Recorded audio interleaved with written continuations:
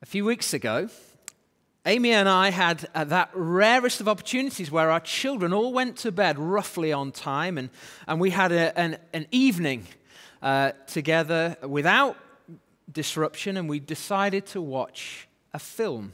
And we watched a film called A Beautiful Day in the Neighborhood. And that film, if you've not seen it, tells the story, a true story of a man called Fred Rogers, who was an American children's television host, producer, and also a Presbyterian minister. And he hosted, in fact, a show called Mr. Rogers' Neighborhood between 1968 and 2001. And in that time span, he produced over 900 episodes. Here is a picture of Mr. Fred Rogers himself. Now, the show was aimed at children between the ages of 2 and 5, and it was seeking to address particularly matters that concerned their physical, emotional, and spiritual health. It addressed wide-ranging issues like starting school, sibling rivalry. I know a number in the room and at home will have experienced sibling rivalry. And it even addressed things like divorce and death. In fact, I was having a conversation with our very own Bo Brumley, an American, just this week, and he was telling me how he watched an episode on the subject of death. He remembers it, watching it with his mum, sitting by his side. Now, the show was a phenomenal success, and it really was responsible for raising a whole generations, not just one generation, generations of American children. And Rogers himself was a hugely inspirational figure. He was a remarkably disciplined man. He woke up, he had a particular pattern of life and prayer, and he went swimming every morning, and he's just a hugely disciplined person. And he was well rewarded for that. He was recognized as being something of a modern saint. He left a legacy of great goodness, and he was honored. He won an Emmy and various other awards, including a Presidential Medal of Freedom.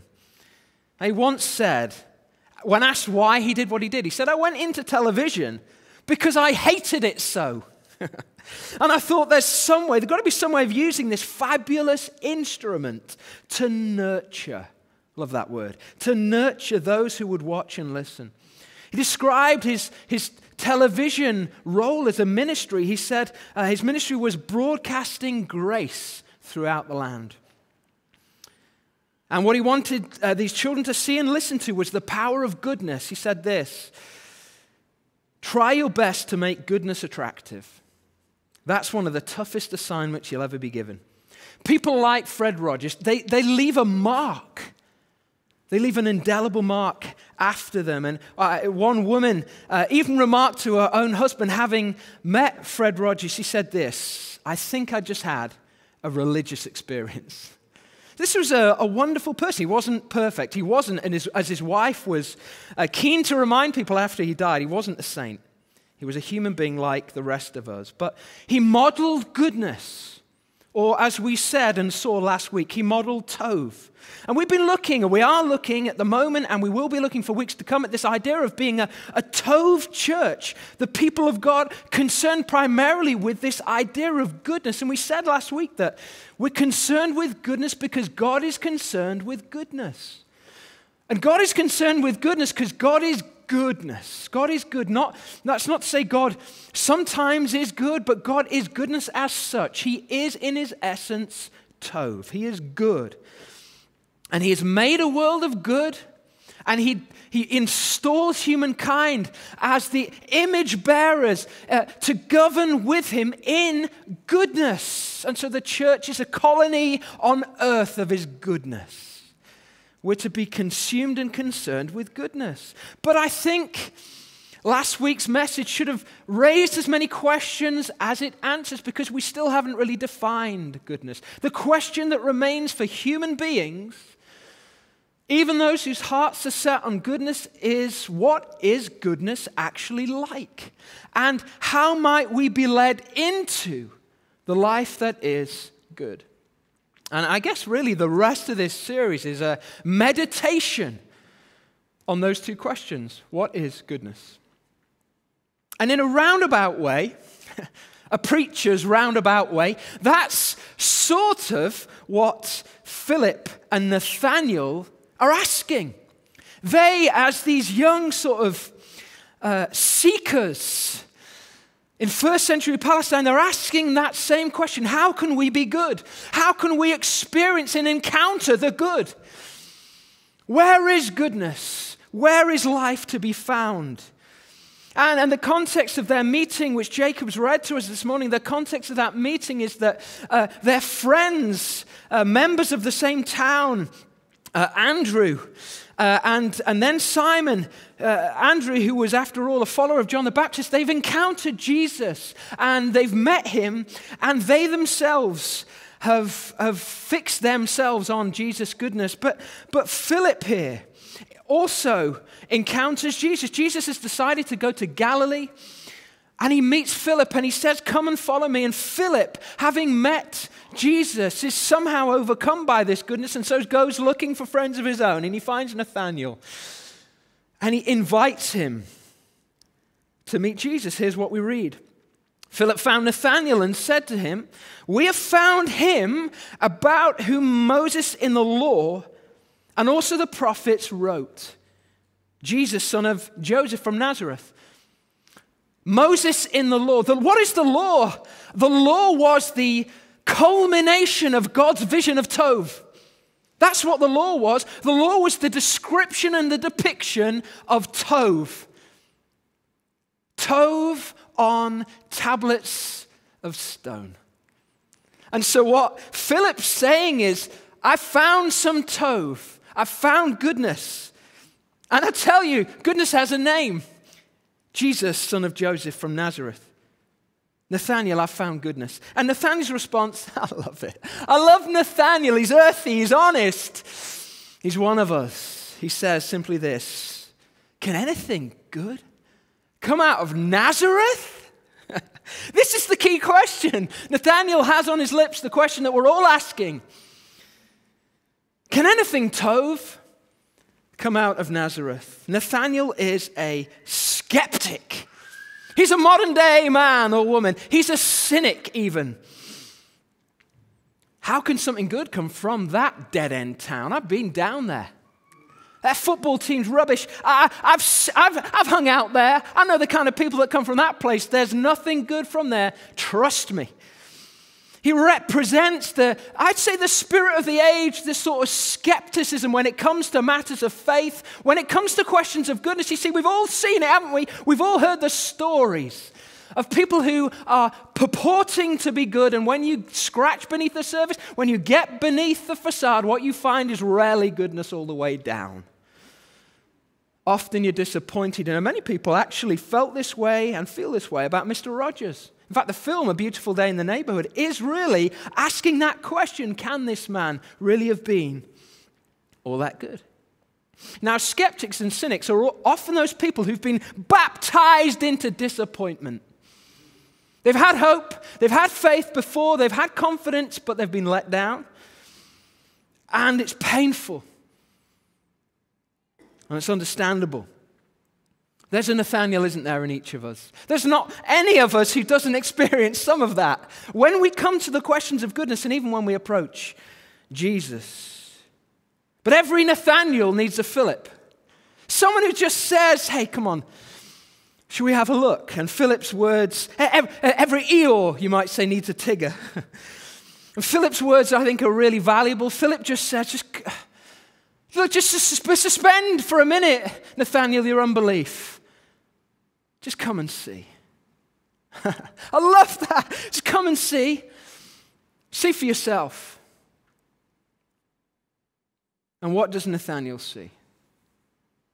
Well, we don't have time to go into it in any great detail. But it says here, verse 47, when Jesus saw.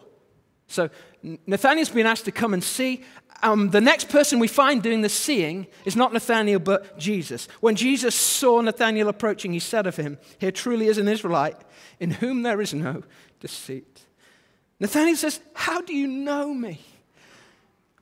Do you see how it's been flipped? Nathanael's invited to go and see, and what happens is that Jesus does the seeing and Jesus does the knowing. You see, we're invited to come and see Jesus. Nathanael is, and what happens is not that he sees, but that he is seen.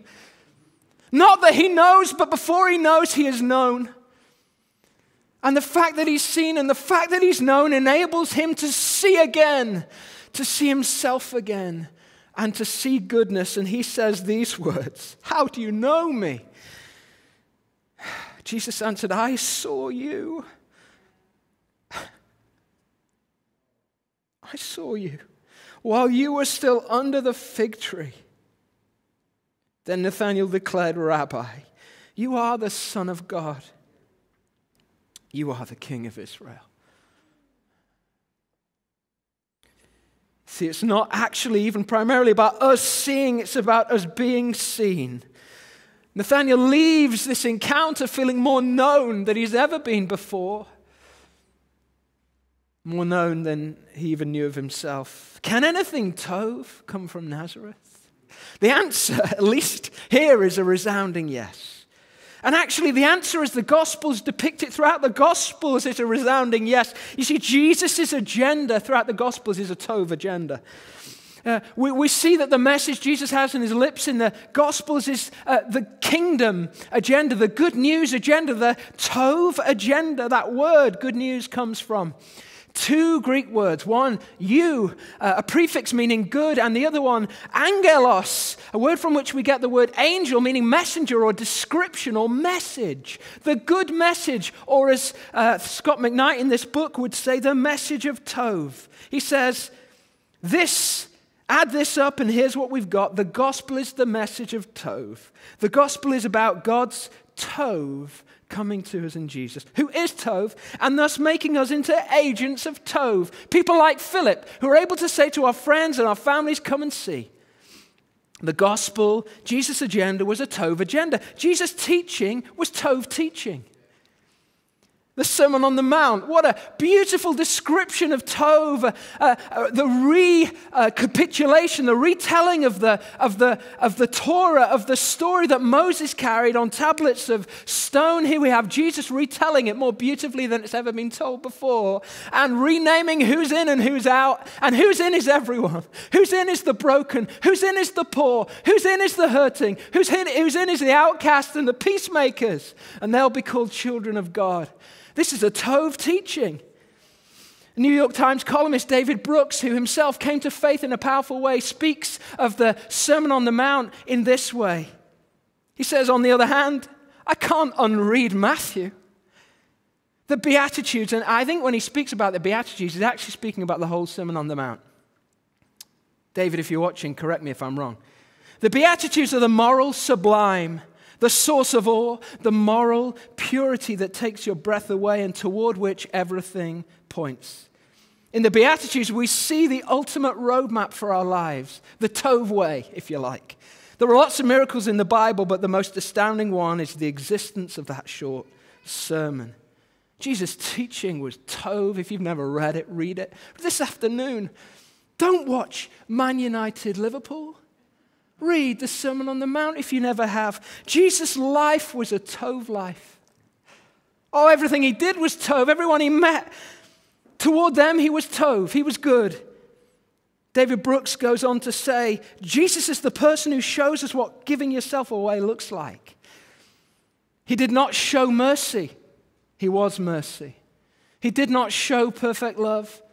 He was perfect love. You see, we all need a model of goodness, a model of Tov, and Fred Rogers is great, but he's not enough. Jesus was Tov in action. He was so humble. He was so approachable. He forgave. He healed. He admonished. He challenged. He was faultlessly kind. And his death was a Tov death. You know, it's one thing to be kind on the mountaintop, but Jesus was kind in the valley.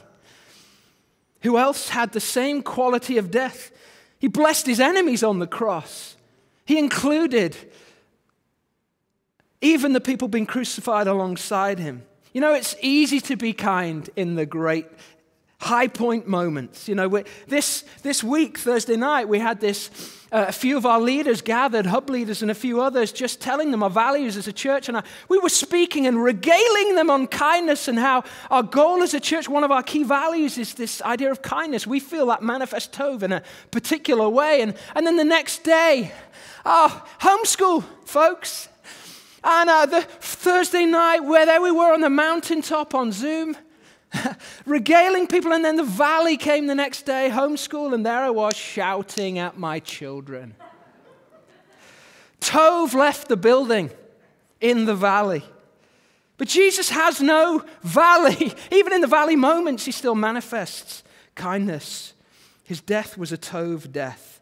His resurrection was the moment where Tov touched earth. And breaking forth from the tomb was God's goodness. And his ascension was the moment where God's Tov began to rule. Tov was enthroned as Lord of all creation. And Tov, God's goodness, was placed in the driving seat. Again, Scott McKnight, when God spoke from heaven at the baptism of Jesus and said, "This is my son, whom I love, with whom I'm well pleased," that was Tov. The life of Jesus, Tov. The teachings of Jesus, Tov. The accomplishment of his death, resurrection, and ascension, Tov. In Christ, it's all Tov. But there's no need to worship someone who was Tov. Fred Rogers was Tov, and we're not worshiping him, but what we see on the pages of the New Testament and throughout the Gospels, in fact, what Jesus claims of himself is not just he at times acted in a Tov way, in a good way, but that he himself was Tov. Tov in flesh. We see this in Colossians 1. The Son, it says, Jesus, is the image of the invisible God. It says, for God was pleased to have all his fullness dwell in him.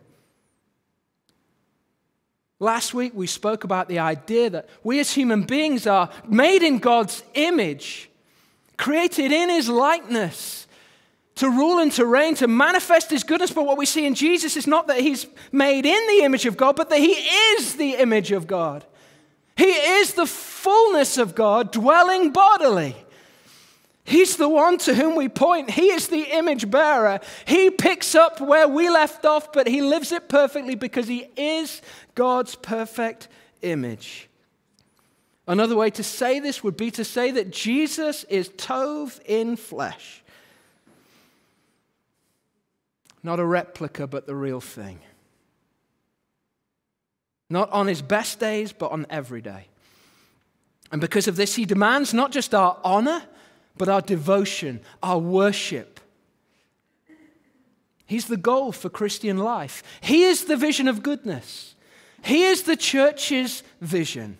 We sing, "Be thou my vision, O Lord of my heart." We're saying, Jesus, be enthroned upon our praises, be enthroned in our prayers, be enthroned in our working, be enthroned in our sleeping, be enthroned in every part of our lives. You are the good.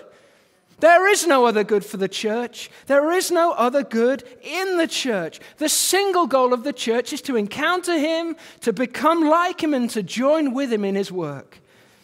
And we forget this so easily. And we make church life about another project, another agenda, church growth, church planting, church branding, gathering influence. All of these things, and some of them are good, but they're not the good. They're never the goal. They can never become the goal. They can never, hear me, when they become the goal, they become an idol, a rival to the true and only good, which is Jesus. The goal of the church is Jesus, him alone. We must never become confused on this point. Fred Rogers wasn't confused on this point. What was the source of his goodness? Well, it was Jesus. He was his inspiration, Tov in flesh. And those people who inspire us the most, they are the people who have set as the highest goal in their lives, Christ Jesus.